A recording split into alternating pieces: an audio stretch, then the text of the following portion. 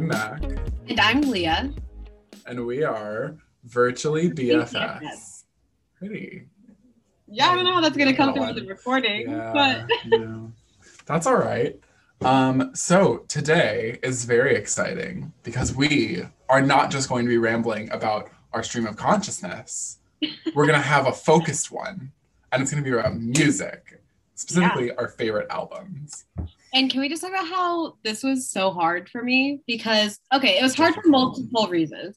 One, because I listen to so much music and it's very hard to narrow it down. But two, I'm not necessarily a person like that listens for like more pop or like indie music that listens to a full album. Like I have specific songs I like, but there's very few albums that I know all of the songs on it. See, that's weird because I'm the opposite. Mm-hmm. Where like the way I listen to music and the way I consume art in general, I'm realizing I go through an artist first. Oh, so it starts with me liking a song, then I listen to the album. If I like the album, I go to the artist. And once I've expunged all the dopamine I can get from there, I move on to the next one. That's so interesting because I just listen to like playlists that have individual songs and then just pick which ones I like. Yeah, I listen to albums like playlists because I love that cohesion. It makes so much sense. Like, I wish I was more that way. It has its trade-offs, you know. Yeah. So, okay. So we each chose 5 favorite albums. And then I think we both have at least one. I have a few honorable mentions. Yes. I have 3 honorable mentions because I am very indecisive. That's how many I have too, because I'm also indecisive. Good. Okay. Nice. So since we're not going to be going into detail, do you want to just list yours off? I think we should do it like as if we were ranking ours, which we're not. But I think we should do it right before we list our last one. Oh, that's a good idea. I like that, actually. Yeah. Okay. So do you want to start with your first album? I can. Okay. So my first one is a Broadway musical. That's not true. It's actually still a concept album, but it should be a Broadway musical. It's called Starry. And I am going to read like a little synopsis for all of my musicals just to like help it make more sense. Yeah. Okay. Starry is a story about the thousands of letters between Vincent and Theo Van Gogh and their journey together to find the power of expression.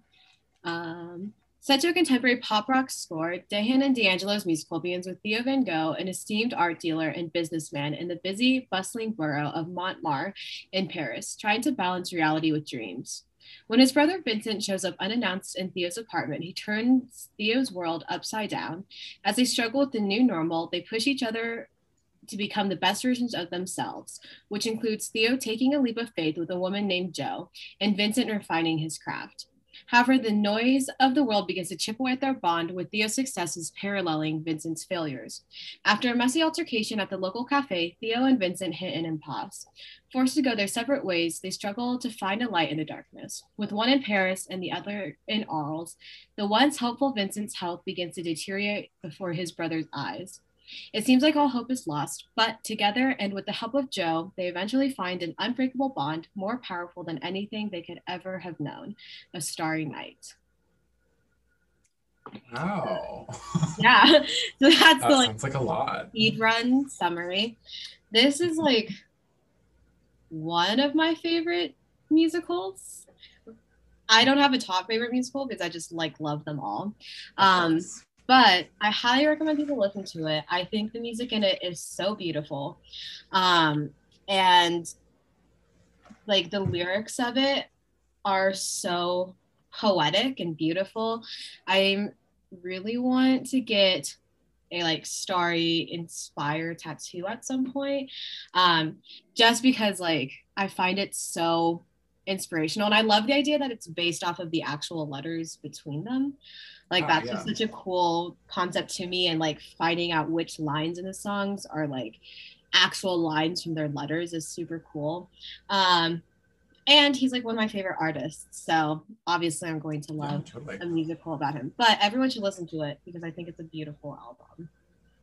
That's amazing. So what genre is it? I remember you mentioned something about that, but I don't want to miss it. Yeah, so it's a Broadway musical, but it's like a contemporary pop, some rock musical.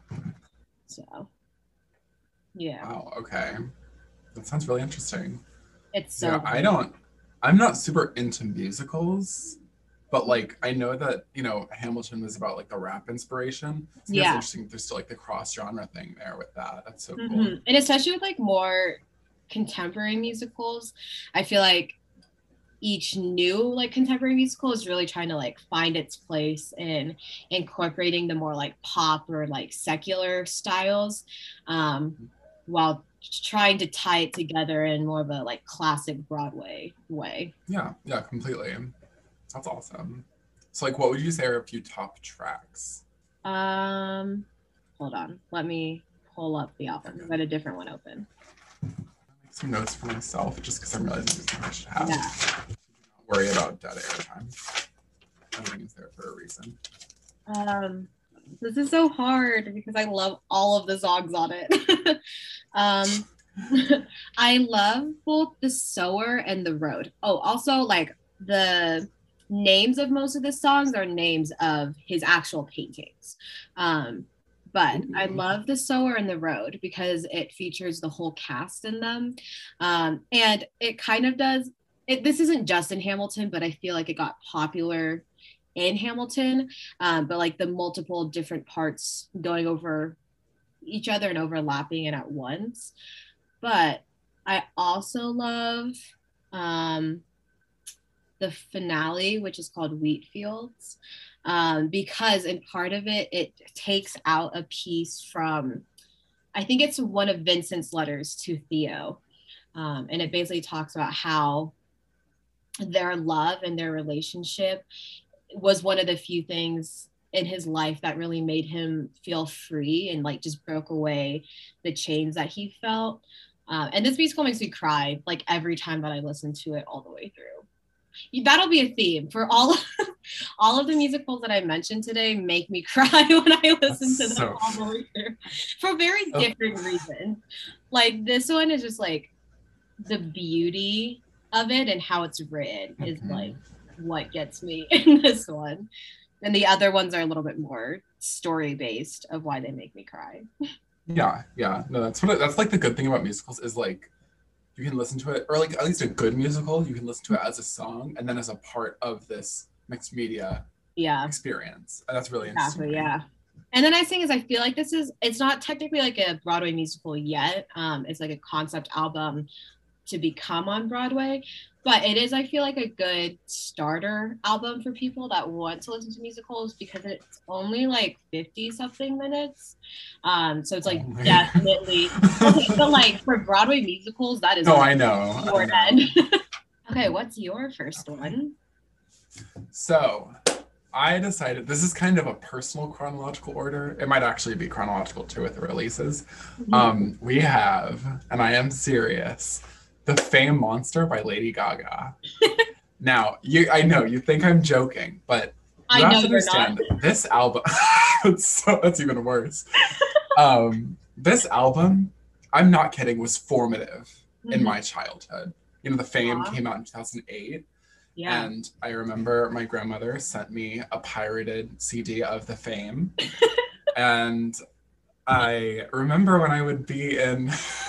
when I lived in Rockrimmon, I remember I'd be on the family computer playing Paparazzi, which is probably such a good the reason I'm a homosexual, that song. And when she got to the part where she said that shit on the radio, I would turn off the speaker so I wouldn't hear the bad word. Yeah. So, yeah, but I chose The Fame Monster because, you know, it came out a year later. Yeah. And in that year, you can tell the massive difference between the consistency and her artistry and her style, because The Fame itself is a good album, but you have songs like Summer Boy, like Disco Heaven, that are really good songs, but they sound like pop songs, not like Lady Gaga songs. But The Fame Monster, all of the new 8 songs are insanely good. There is no bad song on this album. It's incredible. So for me, top tracks are, of course, Paparazzi. Could not leave that off. So Happy I Could Die, because I too want to be in a club with a bottle of red wine right now, but that's not going to happen. So fair. And Monster, because that boy is a monster. It's such a good song. So and I don't know if you're familiar. A lot of people know like the cover art for or I guess the album art for the Fame Monster with her in that like with like the bangs and in that like coat, but there's a separate like EP for just the Fame Monster with only those 8 songs. Okay. And it's this beautiful picture of her with like long black hair crying in black and white. It's gorgeous. That's such a vibe. And I wish I would want a poster of that, not even like a fan way, because I don't consider myself really like a I guess I think her fans, yeah, the little monsters. I don't consider myself part of that, but I just think it's beautiful aesthetically. Yeah. Like I would want a poster, even like fan of hers aside. Yeah, with that, I chose to only put like one album per artist list, and this really I'd only put one of hers either way. Yeah. But there's no other choice just for me, knowing literally the impact that the Fame had on me. Yeah. The impact that the songs from the Fame Monster had. I mean, this had Bad Romance. This had Alejandro. Yeah. This had Dance in the Dark. Silicone, Saline, Inject Me, Baby, I'm a Free Bitch. I mean, damn. So my first album is The Fame Monster. Nice. How about your second? Okay, so my second is the album Chapters by James T.W. So the songs in it aren't related, but they all focus around the idea of various relationships in your life and relationships that you have at different points in your life. So this was actually his debut album, but his song, When You Love Someone, came out 3 years, I think, before this album came out. And it got pretty popular. So I'm sure like some people have probably heard it, whether they know it's by him or not. But what's that song called again? When You Love Someone. I just want to see. This does not look familiar. Sorry. Anyways. Good. Yeah. So basically, for people listening, the When You Love Someone is basically a parent talking to their child, and the parents are getting a divorce. But basically, it's talking about how like, I don't know where I was going with that sentence, but it's about like a parent talking to your child when the parents are going through a divorce. But I love this album because it's kind of my more chill pop vibe that I really like. And I just think like the variety on his album and all the different relationships and topics that he touches on are so well done. And I feel like it's such a relatable album. And I think especially considering it was his debut album, and he was 17 when he first got signed to a record label. So he was like 20, 21 when this came out. But like, I don't know. I think it's such an impressive debut album for him. Yeah, it sounds interesting that that's like such a conceptual idea for a debut album. Because I feel like most people, at least with most artists, the conceptual albums only start at album 2 or after, you know? No, I completely agree. Because like even with like someone like Lady Gaga, she had The Fame, which is not a conceptual album. Every album after that conceptual. Yeah. With Bjork, her first 2 were like debut and post, not super conceptual, kind of just pop songs. Everything after that super conceptual. So it's interesting that there's that like cohesion in a first album. Yeah. Okay. So some of my favorite ones on it. Okay, so one of my top favorite ones on this, and actually, so at my wedding, I want to do the like, I feel like it's a newer trend, but like the idea of like having a private last dance. So like once people leave, it's like basically be able to do your first dance with, like without all the people around. And so I want to use the song Incredible from this album for that dance. But in addition to that, I also really like Say Love, Soldier, and You and Me, probably. But I love all of the songs on it. So I recommend people give it a listen. That's a really interesting concept. Again, that sounds super cool. Okay, what's your number 2? My number 2, this is also, I would say, chronological. The one and only legendary Pure Heroine by Lorde. Yeah. What an album. That's such a good album. Pure Heroine I think more than anything. So it's Lorde's debut album. Yes. And I don't think there is an album that better encapsulates that feeling of being in your youth, but knowing that it's temporary. You know, that's such a pervasive theme. And I mean, aside from all the impact she had, aside from the fact that after Lorde released even just Royals and Team as singles, music did not sound the same after. Aside from all of that, this album sounds like it could have been released this year or next year. This album is incredible. And that's one of the biggest signs of good music is timelessness. It doesn't have to be timeless to be good. Yes. But generally, if a song is timeless, it's pretty good. I'd say at least. And because I completely agree with you listening to this album, but one of my like annoyances about not even the album itself, but like how it was received is how popular Royals got. Like it's not a bad song, but like how is that the one? Like why that one? That's the thing. It's like, is Royals a good song? Yes. Is Team a good song? Yes. Are they, in my opinion, two of the weakest songs on the album? Yes. Yes. I can go into my picks for best songs. You have The Love Club. You have Tennis Court. You have Buzzcut Season. I think Tennis Court is one of the best album openers of all time. I love Tennis Court. I just think a solid album opening, that'll stick with you better than any other song. The opening and the closing. And I mean, Tennis Court is such a good one.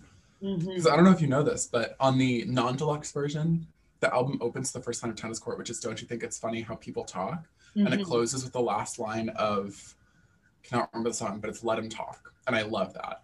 But anyways, Pure Heroine impacted the music industry when it dropped in 2013, impacted me when it dropped in 2013, and is, both those things aside, an amazing piece of art in writing, production, singing, everything.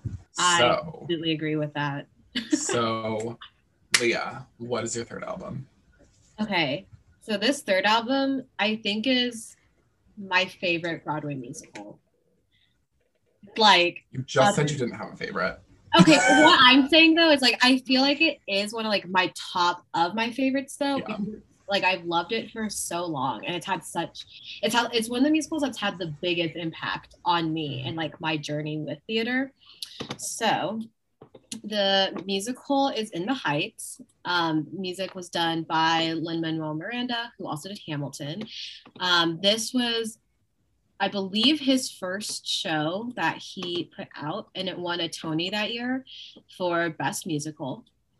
And then if I can get my screen open, I'm also going to read a summary for this one. Okay. Maybe, there we go. And In the Heights, we encounter the many colorful residents of Washington Heights, a New York City neighborhood on the brink of change. Usnavi, a first-generation Dominican-American corner bodega owner, and his friends and family are dealing with the pressures of rising rents and closing neighborhood businesses. As one family struggles to figure out how to pay for an Ivy League tuition for their brilliant and hardworking daughter, a young woman is trying to put a down payment on a new apartment. And Usnavi himself is trying to get back to the Dominican Republic to reconnect with his roots after the death of his parents. In Washington Heights, community is everything, and we see how each of these individuals struggles to survive and how these same individuals come together as a community to mourn their losses and rejoice in their triumphs. Over the course of the show, we see the hardworking residents of Washington Heights grapple with love and lust, identity and racism, all while the prospect of a winning lottery ticket hangs in the air, potentially changing the livelihoods of the people in the community forever. This revolutionary new musical combines Latin rhythms and dance with hip-hop lyrics to tell you a captivating story about what it means to chase your dreams as you cling to your roots and to celebrate the community from which you grew. So, one of my hot takes with this musical is that I think In the Heights is better than Hamilton. And I think that it deserves as much hype as Hamilton did for numerous reasons.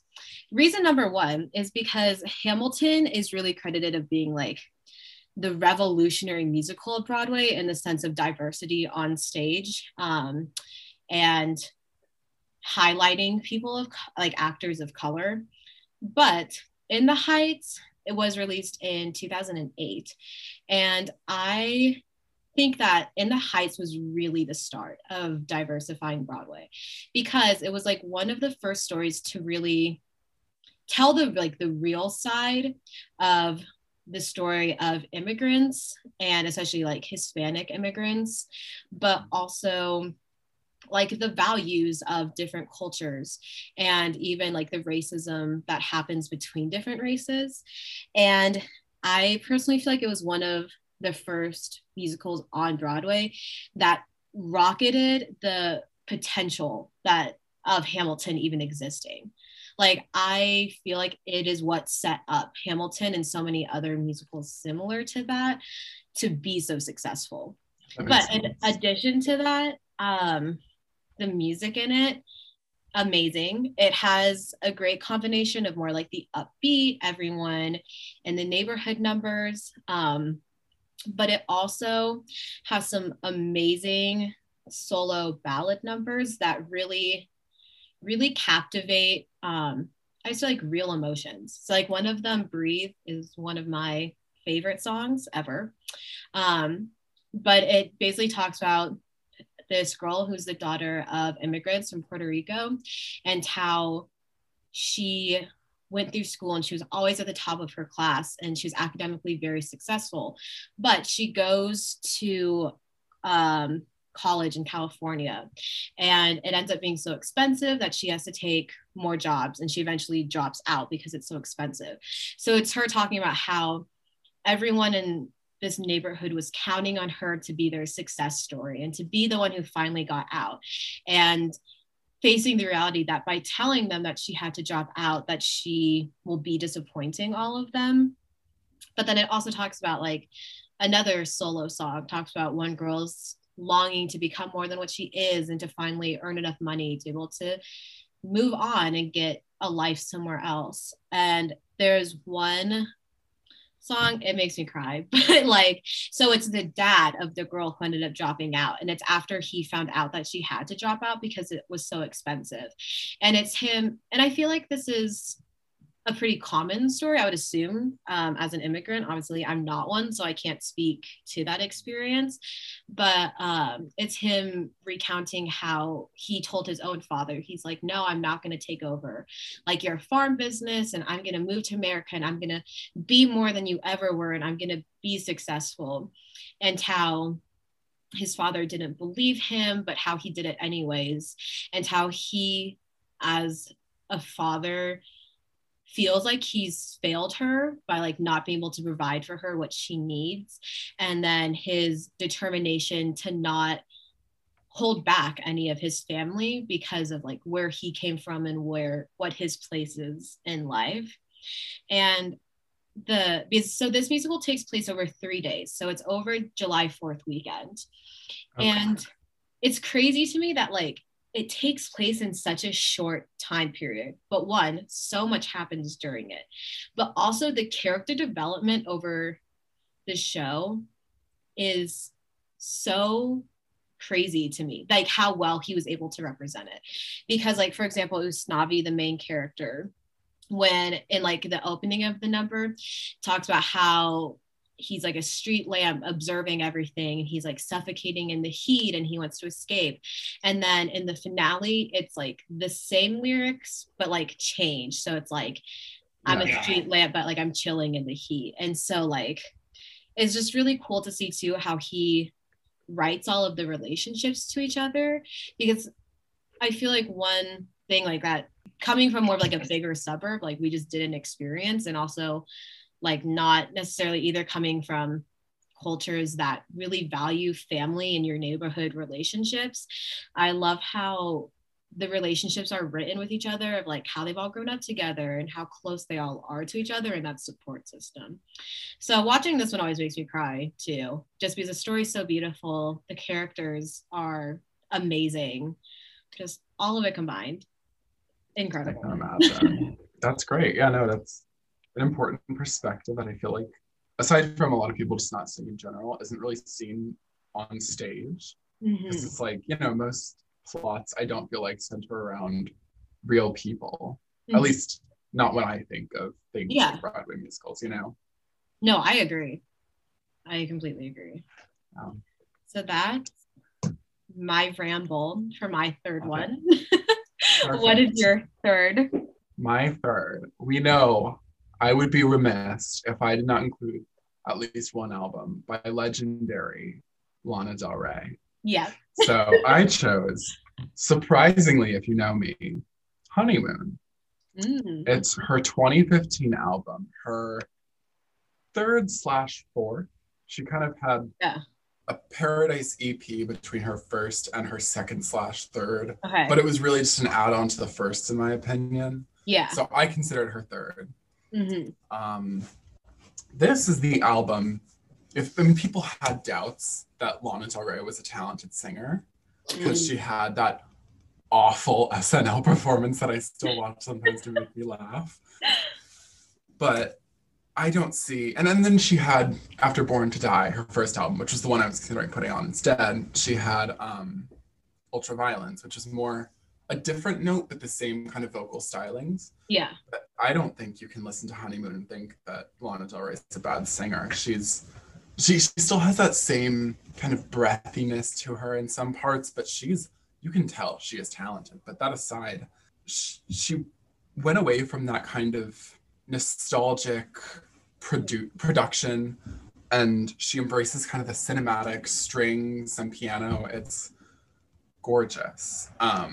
And it's also her worst selling and her least acclaimed. And I would say, from knowing Lana stans, probably her least like there too, which I think is an awful opinion to have. There is no skip on this album.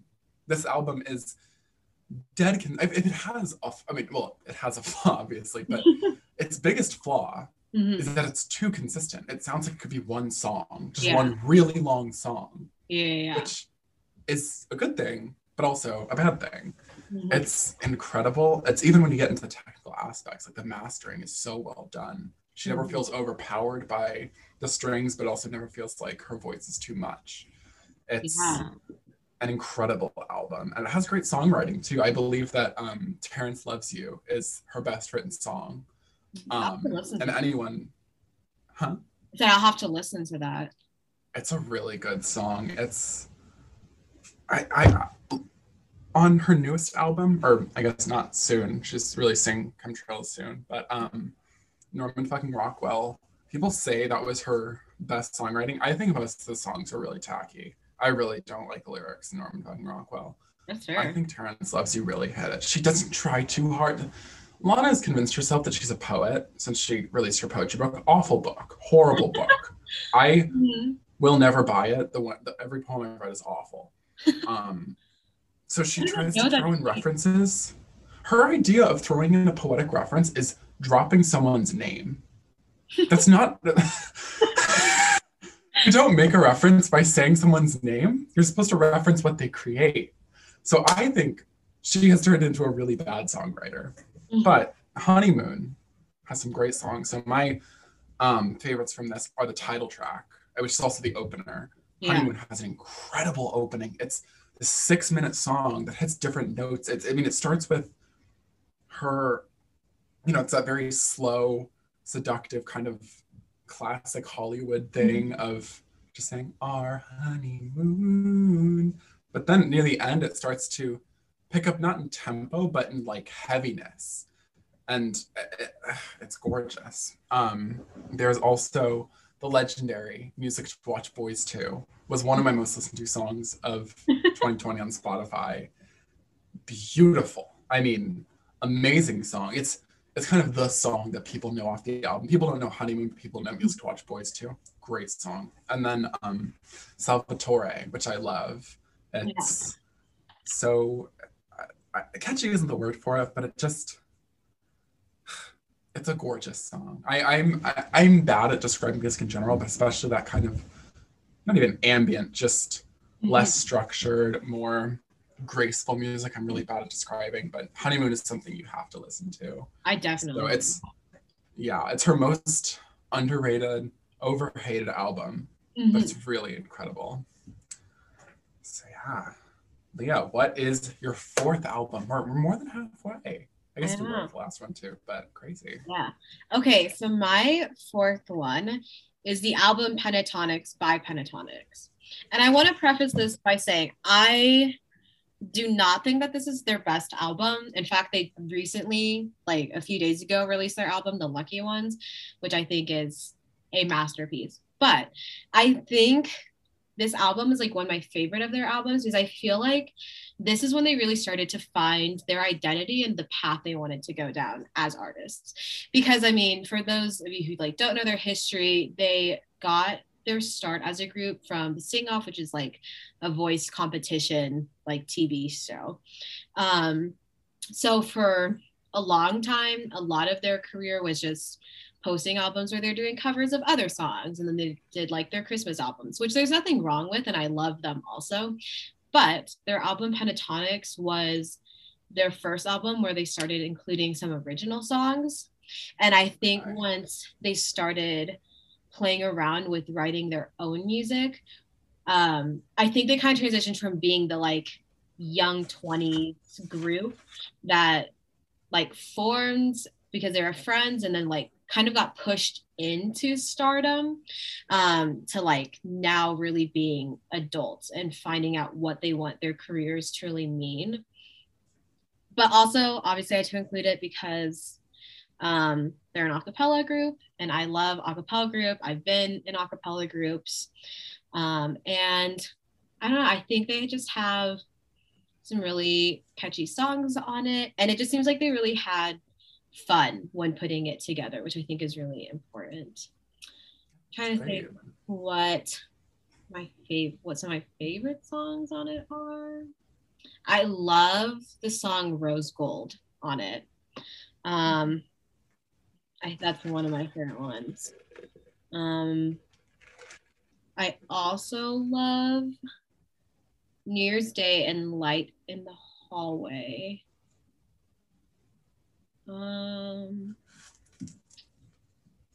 But I don't know. I really like all of their songs on it.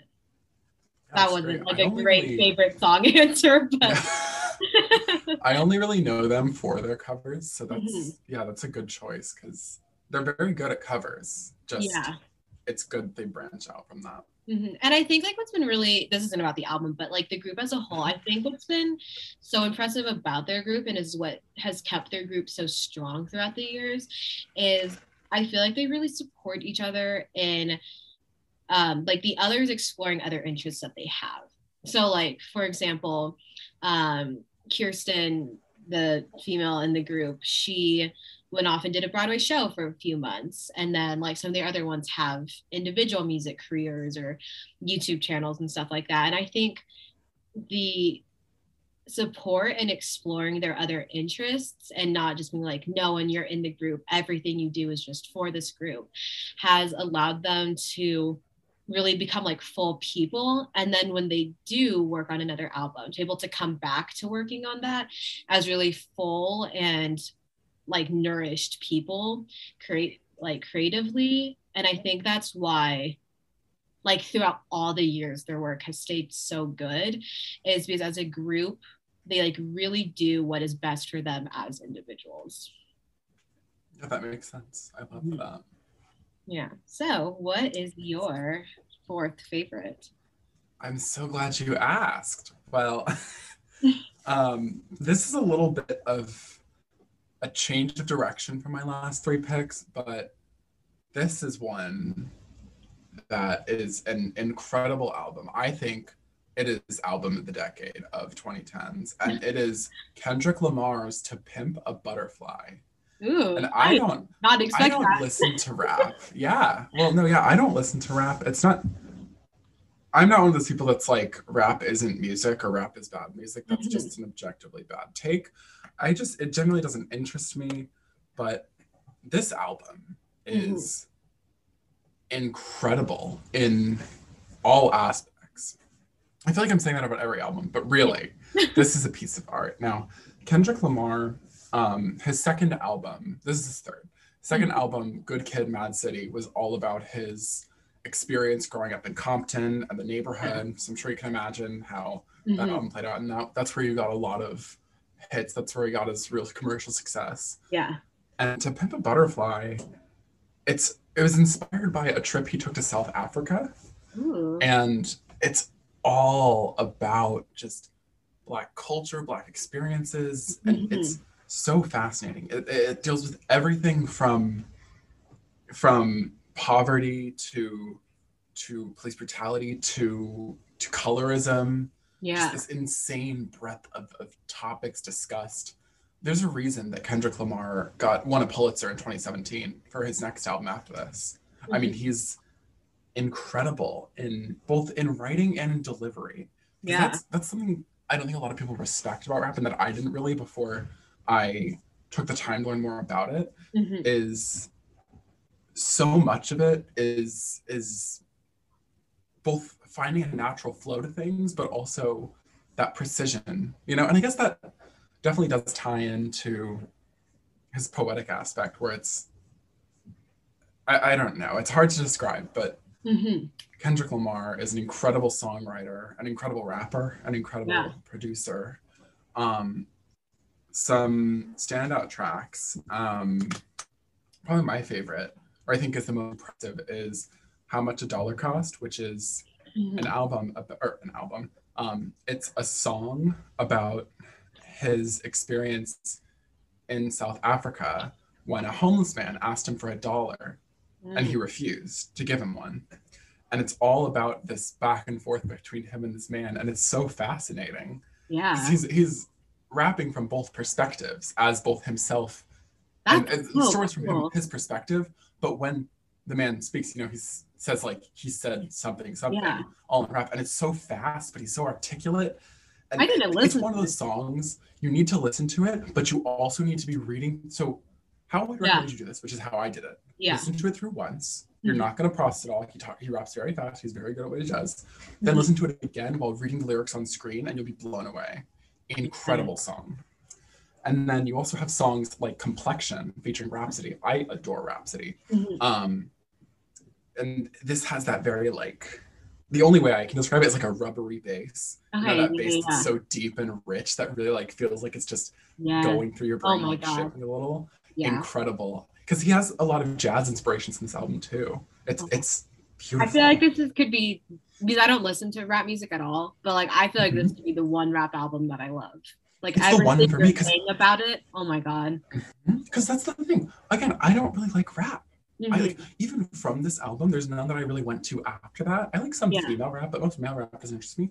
This album, this and his last one before this, Good Kid, Mad City, so good. And then the other one I picked was King Kunta, which is very upbeat and funky, but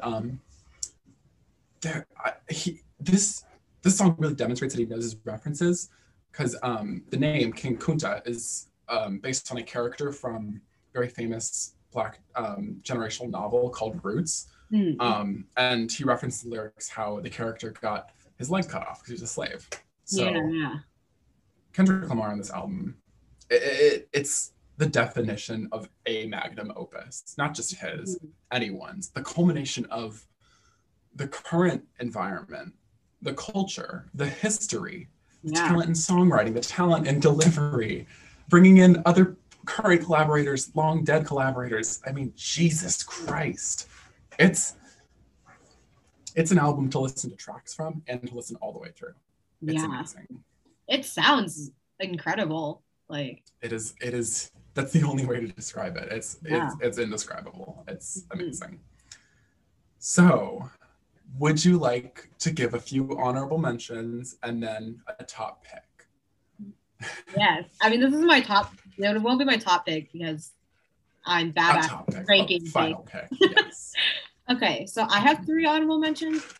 I'm gonna try not to spend super long on them, but I will just like explain a little bit. So my first one is the album Fine Line by Harry Styles, which I know is like a very common favorite. And it was up there with Chapters by JTW. But I just feel like every song from it is very strong in its own way.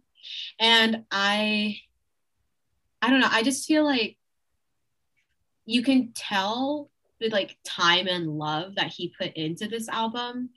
And I just love the songs from it. my second one, Hamilton, obviously. I'm a theater kid. But like I love how Hamilton brought so many people into loving theater. And I do love how it is encouraging so many shows that came out after Hamilton to really focus on diversity and all of that. So my last one, which I want to talk like teensy bit more about, is the musical & Juliet. It premiered on the West End, and it's based on Romeo and Juliet, but it's not your like typical retelling of Romeo and Juliet. So it's based off of this line that's said at the beginning of the musical, which is, what if Juliet didn't kill herself? I mean, really, that should almost be the start of the play. And so then it basically follows a story where like Juliet decides not to kill herself, and she's also older, so she's like early 20s in this, and so it's like her going on with her life and meeting all these new people because she decided not to kill herself.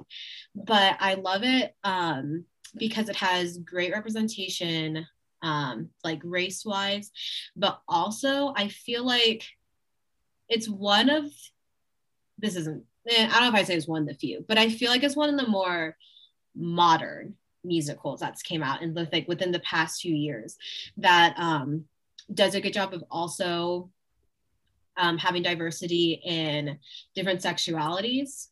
And like gender, and I could be wrong about this, so I don't want to make this a definitive statement, but to me, it has the first non-binary character in it that I know of in a musical. So I just feel like it did a really good job of talking about diversity and different like sexualities and genders, but without doing it as like the token character. Yeah. It's inclusion, but not for inclusion's sake. Yeah. It's inclusion as a blend rather than like a garnish. Mm-hmm. And we love like also like all the like feminist tones in it. And because I mean, let's be real, I don't like Romeo and Juliet as a whole, but what does piss me off is that ending, like that fucking ending. Like, why do they kill themselves? I think that's so stupid. Yeah. And so like I do love the idea that she's like, no, fuck Romeo, like he is not worth it. Like I'm 20, like I have a whole life to live. And it's like very like empowering woman in it. So I also love that. What are your honorable mentions? My honorable mentions, we have, this is a very scattershot approach. Mm-hmm. First up, very obvious, I mentioned it before, Born to Die by Lana Del Rey. Yeah. If for nothing else on the album, like everything else about it aside, the song Video Games has probably done more damage to me mentally than most people. I would say so. I think that's true. Lana Del Rey was not my most listened to artist 2020, but Video Games is my most listened to song by far. Nice. And besides that, lots of good songs, bangers, classic. Born to Die really did change music of the 2010s. It shaped that very intimate, whispery tone you have in a lot of female artists, for better or for worse. I firmly believe without Lana, we would not have Lorde, we would not have Halsey, we would not have Billie Eilish, any of these people. Yeah. Easily. Yeah. None of them. Without Born to Die. Then I have completely different album, Kick One by Arca. Okay. I don't know if you know this. It's pretty popular in Twitter circles. Mm-hmm. Arca is a Venezuelan, I believe, trans woman. Cool. And Kick One is this, it's hard to explain. It's not electro. It's like very in the hyperpop vein, but to call it that is very inaccurate because that diminishes a lot of its value. Mm-hmm. It has a lot of features on it, but Arca's done production for years. She's made albums before this since I think 2013. She's done production for a decade, I think, at least. Yeah. But this album shows her chops in taking a feature and modifying the voice to make it not entirely theirs, but blend with hers enough that they still have an identity. And it works in the album and the song, but also with their stuff. And I think the best example of that, my favorite song off the album by far, is Karaoke, but stylized as just the letters KLK. It's I think it means what's up in Dominican, or like a Dominican dialect of Spanish. And it's a feature from Rosalia. I don't know if you're familiar with her. No. And Arca manipulates her voice to the point where it's practically an instrument. It's insane. Oh, cool. It's such a good song. It's like ridiculous, and like crazy shit is happening. Like you just hear like the sound of guns reloading constantly. You can never tell. It's a great song. Also moving completely away from that, my final one I would mention is The Milk-Eyed Mender by Joanna Newsom, which is an album I adore. Joanna Newsom is a harpist. She's known for, I think she's the Muppet soundtrack, but I don't know that. But she has this really weird baby voice, but not in like a Britney Spears way, in like a very almost creepy way, but beautiful creepy. Okay. She's not on Spotify. That makes me so angry. Because she is on Apple Music. So when I switch from Apple Music to Spotify, I can no longer listen to her. So now I use Prime Music for that. Yeah. It's not on Spotify. It's really weird, and I wish it was. But Joanna Newsom, her songwriting abilities are insane. And also just her delivery, her singing is amazing. Like my favorite song, the song that that introduced me to the album, is The Sprout and the Bean.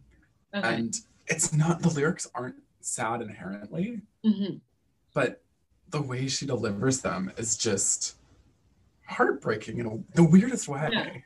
So I adore her and all her music, but Milk-Eyed Mender I think is her best album. Ooh, okay. All right, Leah, what is your final album from your 5 favorites? Yeah. So my final album is the musical Come From Away. I've seen this show twice. I cried both times while watching it. I cry when I listened to it all the way through. Let me pull up my little like synopsis of it thing. If my Wi-Fi wants to work. Come From Away chronicles the real-life experiences of the people of Gander, Newfoundland, and the almost 7,000 airline passengers who were forced to land there when U.S. airspace was closed on September 11, 2001. 12 actors tell the story of both the islanders and the plane people, revealing the fear and uncertainty that came with the terrorist attacks, as well as the profound generosity and compassion of strangers. While some characters and stories are an amalgamation of several people and experience, others are grounded in true people, such as Captain Beverly Bass, the first female captain for American Airlines, Kevin Turf and Kevin Young, the couple from LA, and Nick and Diane, the couple who met in Gander. The music from Come From Away blends both traditional musical theater style as well as traditional Newfoundland orchestrations. The creators of Come From Away have stated that this is not a September 11th story. It is rather a September 12th story, a story of the best people have to offer each other and a reminder that we are all capable of doing good for each other, especially in the darkest of times. So, yeah, so this like musical makes me cry when I watch it because, okay, right off the bat, I think like the concept behind it is incredible. Like, because basically the two writers of it saw advertised that there's basically a 10-year reunion happening in Newfoundland for all of the people that were stranded there to go back and see each other and the people in Newfoundland that helped them. And so they ended up going to this like 10-year reunion and interviewing all these people there. And then over the process of writing it, contacting all these other people that were involved with those like 3-4 days where they were in Newfoundland. And I don't know, it just like, I love the idea that it's a September 12th story and not a September 11th story. Absolutely. And you really see that in the musical. Like, it's so beautifully written, like both with like the fear and confusion of those that are stranded there, and just like the generosity and open arms that the people in Gander welcomed all of them. Because it was this tiny town and they're welcoming in all of these people stranded there, and they're working so hard to make them feel welcomed and give them all the things they need. And just, I don't know, the message of it and like the portrayal of it is like stunning. And I do also like really enjoy because they include like some of the traditions of Gander, and I like that they also incorporate some more traditional music styles and instruments. But yeah, the story as a whole makes me cry. Yeah, it sounds like it. Yeah. So what is your fifth album? My fifth album.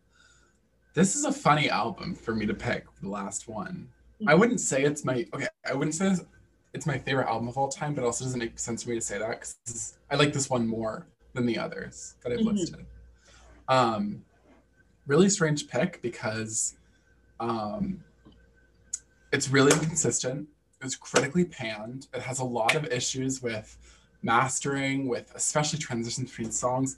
It listens like a playlist more than the album. It is probably my favorite album.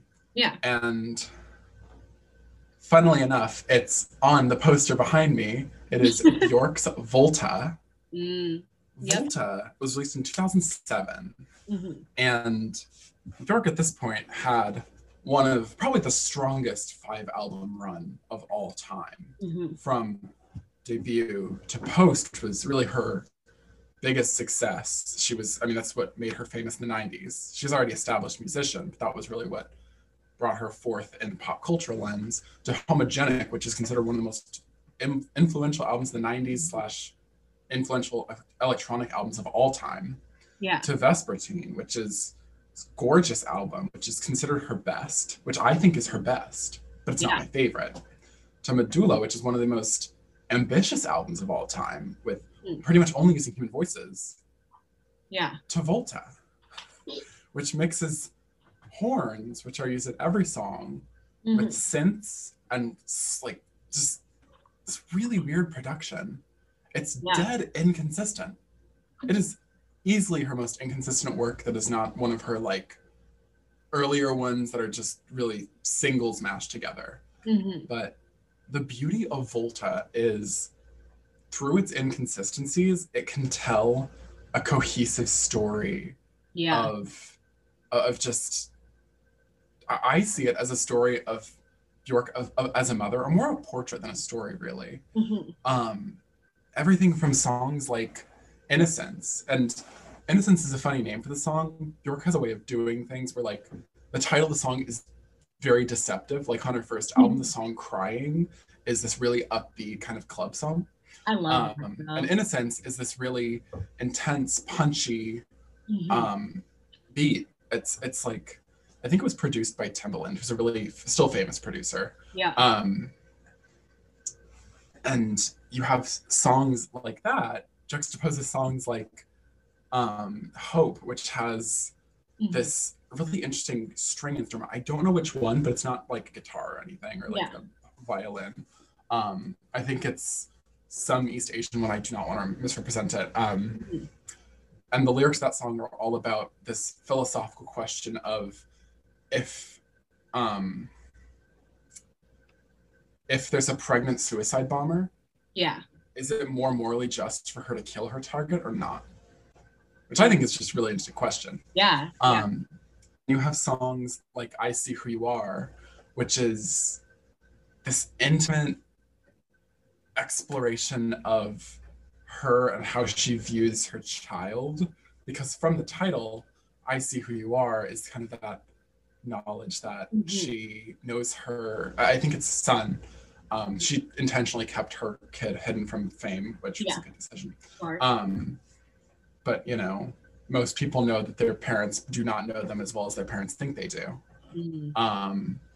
And the album's what should have been the album's closer, there's a remix of one of the first of the first track at the end. I don't consider that the real end of the album. Yeah. I think the end of the album is My Juvenile.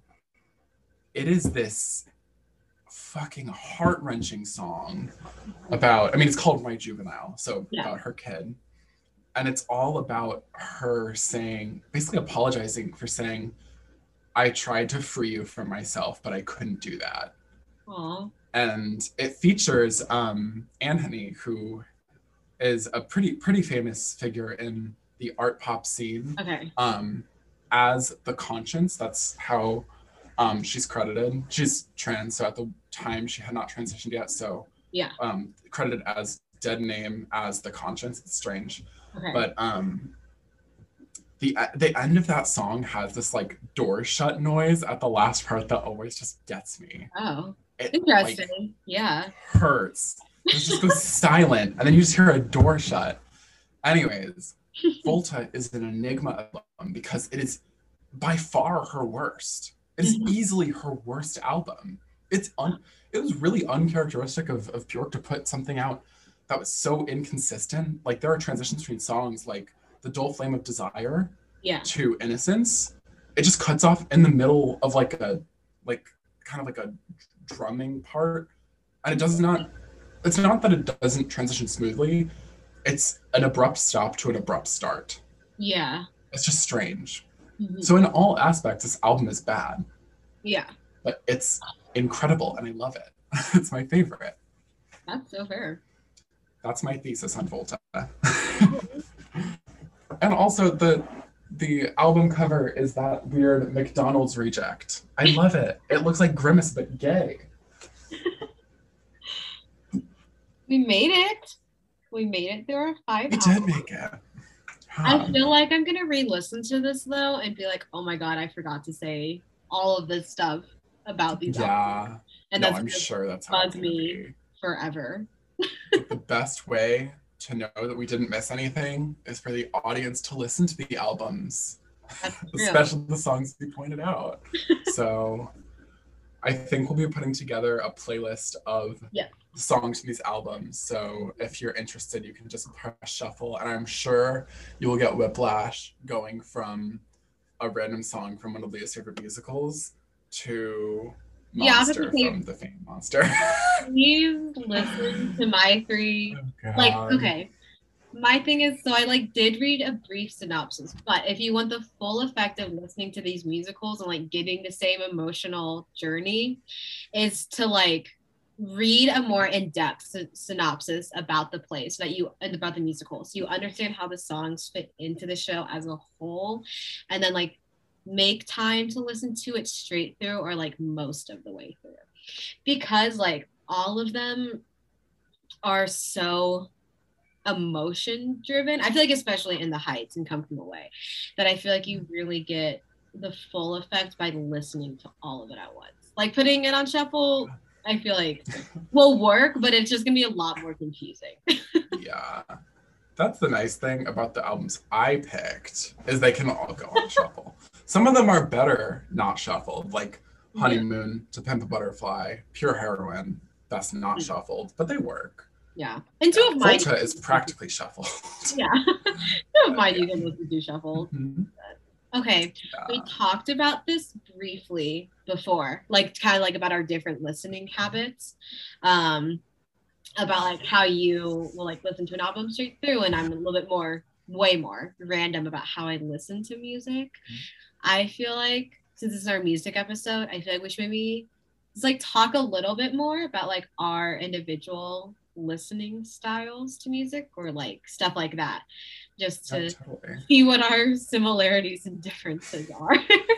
How I usually listen to music is I have been one to do the thing where I put one song in repeat, but I've been trying not to, because that is not good. It's not a good thing. What I do.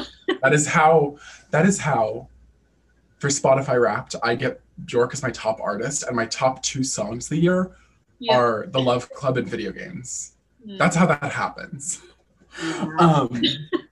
But besides that, what I usually do is I'll either go to an album and either listen to it through or shuffle it, or I'll go to a playlist, and usually my playlists are one artist or one very specific feeling or mood. Okay, I have a question for you. Mm-hmm. Like, okay, do you use playlists actively? And like, do you actively like add music to them or like sort music into playlists? So the thing is, I do use playlists actively, and most of the time I listen to music on Spotify, I use playlists, but I don't think I make playlists in the same way that other people do. So I don't have like, I don't do playlists based on feelings. I do playlists based on this artist's songs that I like. Okay. Yeah. So I have like a Bjork favorites playlist. I think it has like over 100 songs. It's almost her whole discography or her main discography. Yeah. But like I just put it on shuffle and listen to whatever I want. And I have, current playlist. Yeah, one of my newest ones is Lady Gaga songs for redacted slurs. And it's just literally just her music. I think this has probably like 60 songs. I don't know, something like that.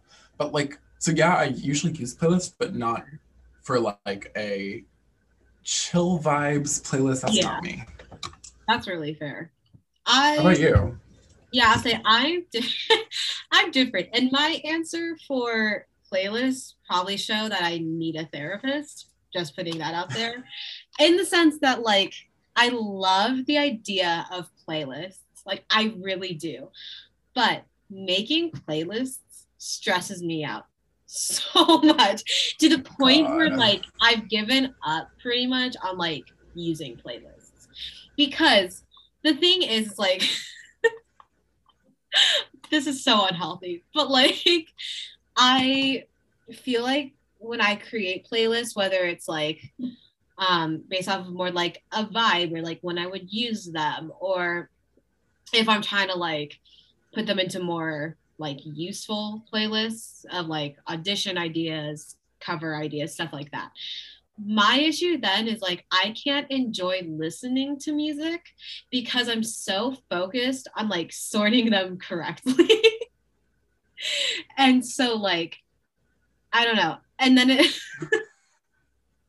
Can you not just smack the shuffle button and move on with your life? So like, okay, see, you know what also solves the issue though is I am someone who like finds like it rotates decently quickly, but I am someone who like finds 1 to like 3 songs that during a period of time I really like, and that's primarily what I listen to. Me too. And so like they'll be at the top of my like songs, and I'll just like repeat those until I find something new, and then I'll find new ones, and they'll be at the top. So then I like don't really go back and listen to a lot of my music. The only playlist that I feel like I use consistently is one that I just have like for in the shower of just like songs that I commonly sing in the shower. But I don't know. My relationship with playlists is stressful. Yeah, you should forward this podcast to a mental health professional. They're like, but tell me a little bit about yourself, and I just forward that clip. Yeah, I do the exact opposite thing. Like I was saying, here's my Bjork favorites playlist. So I literally organize it by album. So you have debut, then post. Oh, come on. Then Homogenic, one song from Telegram. Vespertine, Medulla, all of Volta, naturally. Biophilia, all of them like too. Utopia, and then varied live songs. So I just press shuffle and I let my phone worry about it. It's not my problem. But it is my problem. This is your problem, but not in the sense that you're saying it. Yeah. What I'm saying is it is my problem, and I wish it wasn't my problem.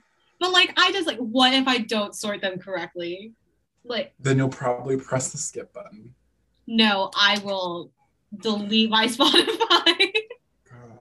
I will say, speaking of not using playlists, every time Leah gets in the car with me, I don't go to a playlist. I shuffle all my liked songs. Currently, I have 830 liked songs, and it's a disaster. I will say, to prove my point, we can have a mini little bit about this. I did make a playlist of songs I get bullied for liking. I mentioned this to you, actually. Wait, did I mention this last episode? I think I did. Yeah. But we can touch it again. Right. Yeah.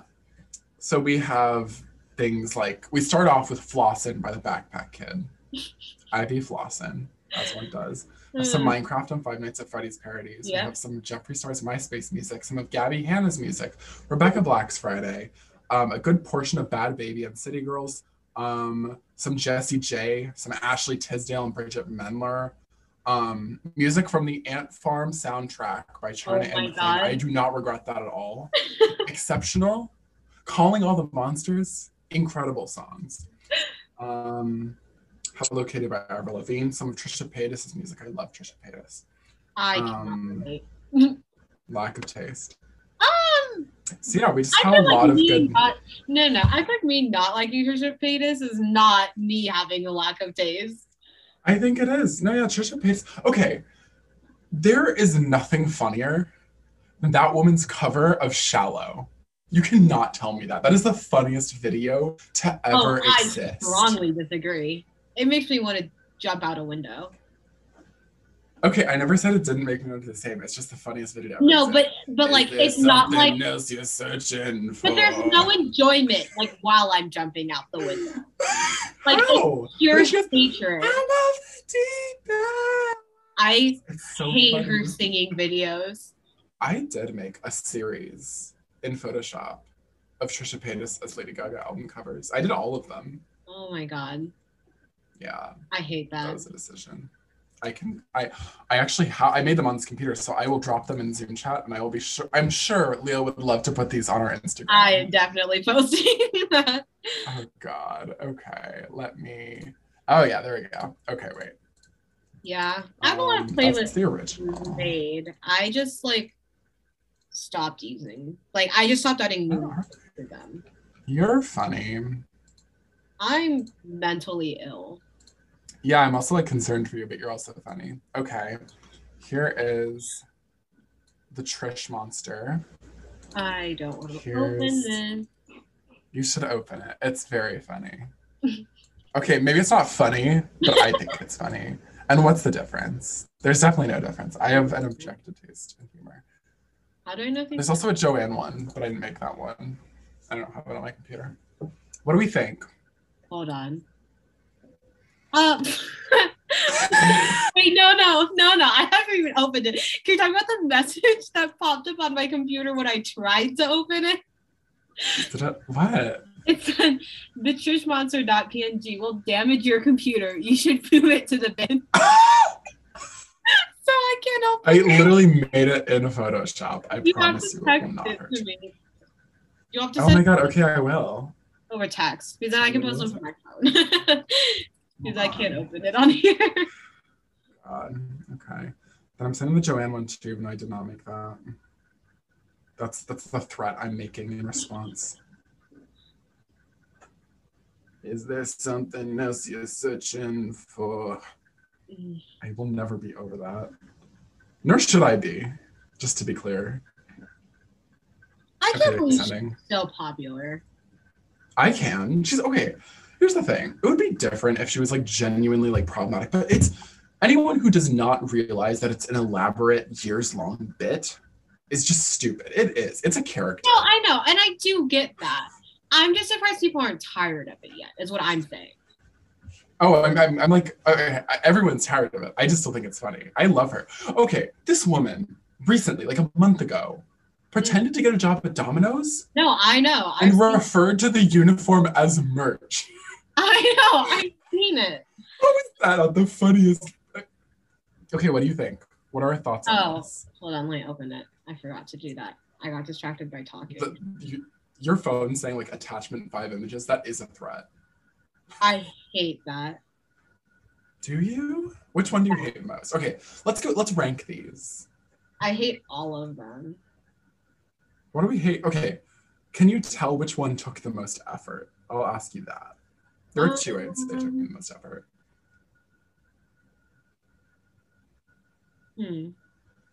I feel like maybe Art Pop. Yes, because I put a little shadow above, below the wig line, because that's how it is in the actual album, and that took 1 second more than the others. None of these were high effort, just to be clear. Yeah. Like, I think that's but I very feel like obvious. also because like you had to do the different body parts too, like would have taken longer. Oh wait, no, I didn't do the different body parts, it's the face. Oh no, I just adjusted the tone of her face so it would match. Yeah. That also took a minute longer, so yeah. Yeah, so that one, and then I don't know. Is it the one without the like title on the album? That's Chromatica.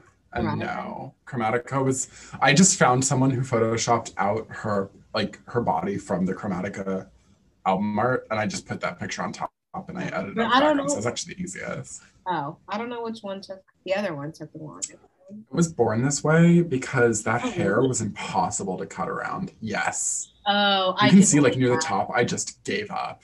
Yeah. I literally just like gave up and I just went for it. But yeah, I would say easiest, yeah, Chromatica and Fame Monster. Okay, I didn't make the Joanne one, but it is the funniest to me. It's so fucking good. Joanne one looks easy. So funny. I love her. Okay. Some people on Twitter talk about having a comfort person. I have two. Okay. Trisha Paytas and Lana Del Rey. I have. And boy. Trisha Paytas is my comfort person, and like I will watch her podcast with Ethan Klein, and I'll be like, oh, I feel better. Lana Del Rey is my comfort person. I use that term in air quotes as like people on Twitter use. I don't think it's a thing, because she's hot and she's gorgeous. Okay. And I love her. See, my thing is, I like don't get why. Okay, you know what else I don't get about Trisha Paytas though? How does she put up? How has she put up with putting out this image for so long? She is a multimillionaire. I could put up any image you want for multi-million dollars, but she has. But what I'm saying she has a mansion in LA.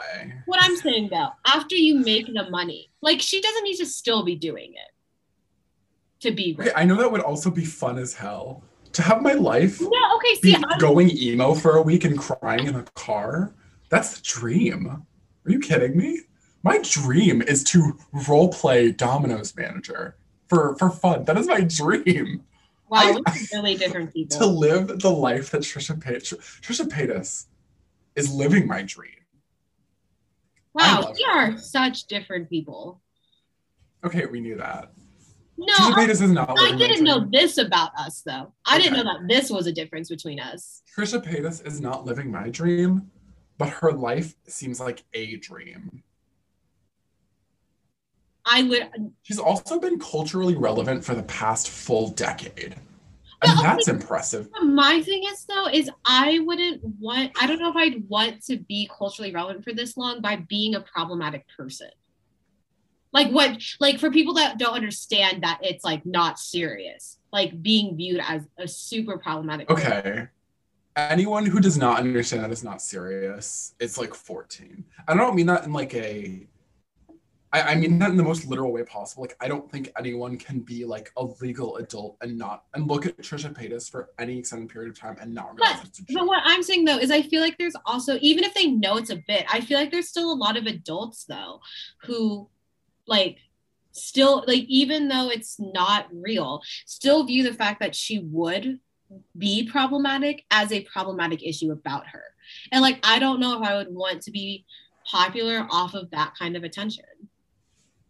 Yeah, no, it's like a weird way to live, I'm sure, but it's so funny to watch. I think she is, okay, have you seen the podcast she's doing with Ethan Klein, specifically the video where they did the Are You Smarter Than a Fifth Grader game? I've seen like clips of it, because I'll get clips of their podcast. This woman, in this one episode, 3 things I'll highlight. 1, she claimed to not know what gravity is. And also took it as a fat joke when Ethan Klein said she has a lot of gravity. Second of all, when she has a Jewish fiance.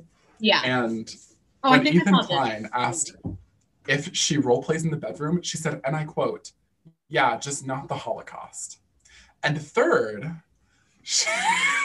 Ethan Klein was answering a question of who is Rosa Parks, and he said she sat on the bus and refused to give up her seat, and she goes, I can do I know exactly what it says. It's so fucking funny. She goes, ironic considering when I was in school, all the cool kids sat at the back of the bus. Yeah, I also saw that clip. But like, okay, and maybe this is just like this is like how I am, but like I can't imagine getting attention based off of saying those things.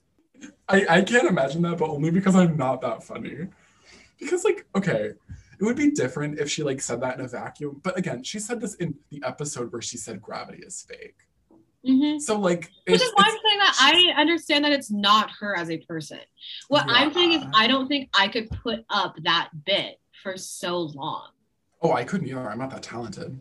Okay, people don't realize Paris Hilton has already, since it's been about almost 2 decades since The Simple Life, she's been able to put down her persona. She's put off the really high baby voice. She's pretty much made it clear, without saying it outright, that it was a character, because we know that. Trisha Paytas is in an earlier stage of that.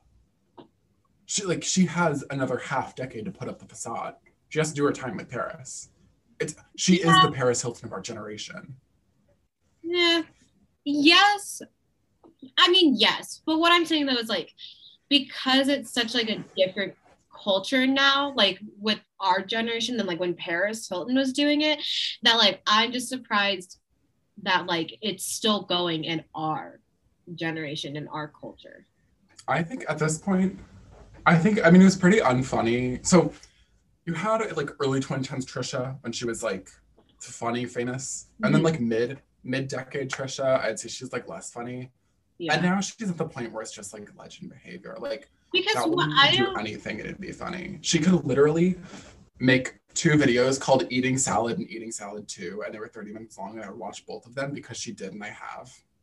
Yeah, but I mean, like, I understand like how her singing videos and stuff like are popular, but I don't understand is because I feel like, and this is like very much a generalization, but I feel like our generation though is like more likely to call people out on their behavior, even like whether or not they know the person is joking or not. So what I'm surprised though is I'm surprised that she can still be this popular, having said as a bit so many problematic things when so many other people who have also done things jokingly haven't like gotten so positively popular off of it. Yeah, the thing, it's a combination of, I mean, she has been canceled so many times, like quote unquote. But she comes back though, which is what But that's what it's a combination of her already being established beforehand, her having had scandals before it was a cancellation thing. Because if you think about it, I mean, her first real scandals were in like 2016, and back then it was slap on the hand. You were like your life isn't ruined like it was today. And also it's been established for the past decade that it's a bit. So I think she's the exception because it's almost the opposite. It's not like she was making a joke years ago and she's been normal since. She's been making a joke other for creators. years. I feel like there's other creators though who started their like accounts and like channels and all that also having like a joke bit persona, and they have like not received the same reception that she has. So I'm just surprised that I just feel like in this current day that she's as successful as she is. Yeah, no, she's an enigma. I don't understand all of it, but I do think a lot of it is like, and it's not just that like, it's not just that she like her public persona is different and like people, because like, you know, someone has a public persona and that persona makes jokes. Yeah. Her persona is the joke. Mm-hmm. Like she is a character through and through. She's the funniest fucking person alive.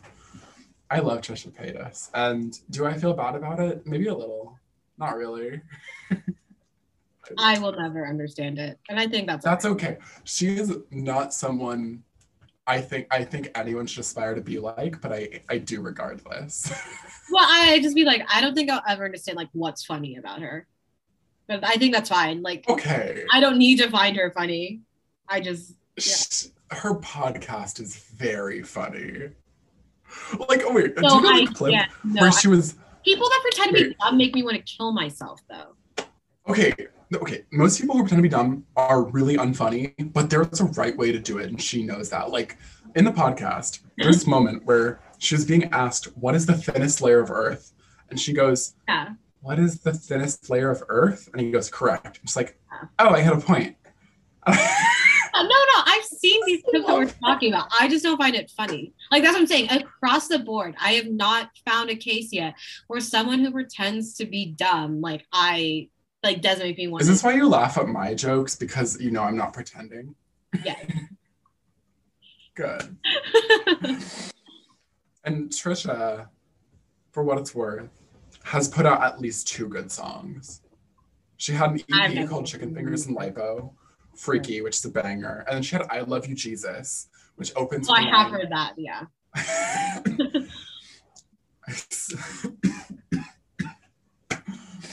And I remember when I hated my life and I said I didn't want to die, but I did. Oh my God.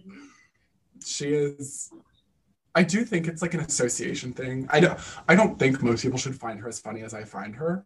I think it's just like this person is someone I've been able to laugh at for the past decade. So I can see a picture of her face looking normal and I will start crying. That's so wild. I know. Yeah. It's a problem. I should get it checked out. I think we both need therapy for very different things, but I think, yeah. So true. Imagine a therapist trying to do therapy with both of us. Like at once. Like we're in a room together for therapy. Awful. Oh my God, we could... Podcast idea. We get a therapist to come on? Yes, we get a licensed mental health professional. Yeah, and I'm not paying for that, but if you want to pay for them to do that, go ahead. I'll show up. I think it's a great idea for one. Okay, but like I'm kind of scared of going to therapy. I am too. That's why I don't do it. Even though I really should. If anyone should in my life, it's me. Yeah. But like I need it more than my friend Dylan, and she just dyed her hair red a few days ago in class. Oh, we love that. See, but okay, but like I'm not scared of therapy in the sense of like talking about myself or stuff like that, because like I do that a lot. So, but like my fear is that like I say dumb stuff sometimes that I don't mean, like dark things that I don't mean. I say it. But my fear would be that like the therapist would not know me well enough to know that it's a joke and I would get reported for get managed. See, that's the thing. That's so my fear. I have known for years how to talk around. I know by heart the mandatory reporter speech. I'm just telling you this because I have to. I am legally a mandated reporter by the state. That's not the exact one. But yeah. I've been told that since at least like 6th grade. So yeah, no, I know how to talk around it. You have to, basically the baseline is you cannot be a clear and present danger to yourself. Yeah. As long as you don't do that, you're good. The baseline is. No, I know what you mean. I feel like when we hit like in an hour long, was we hit like the half hour point or something, if I'm on a roll talking, it's just going to slip out. Yeah. Yeah. No, it's impressive. I went 11 years of school without getting mandated reported. And senior year, 2nd semester, I did. I did not know that. Literally nothing came of it, though. It was on a Friday. I just like chilled. It was more of a technicality thing than anything. Yeah, really I just didn't know that. That's all. I hope you enjoyed us ranting about our favorite music and musicals. I hope that you guys check out all the songs and like albums that we suggested. Just a reminder that we are making a playlist that has all of the albums that we talked about today. And we hope that you... like a 10-hour playlist. Yeah, it's gonna be a long ass playlist. But we hope that you join us in 2 weeks for another one of our social hour episodes where we just catch up. Thank you guys so much for listening. Thank you. Bye.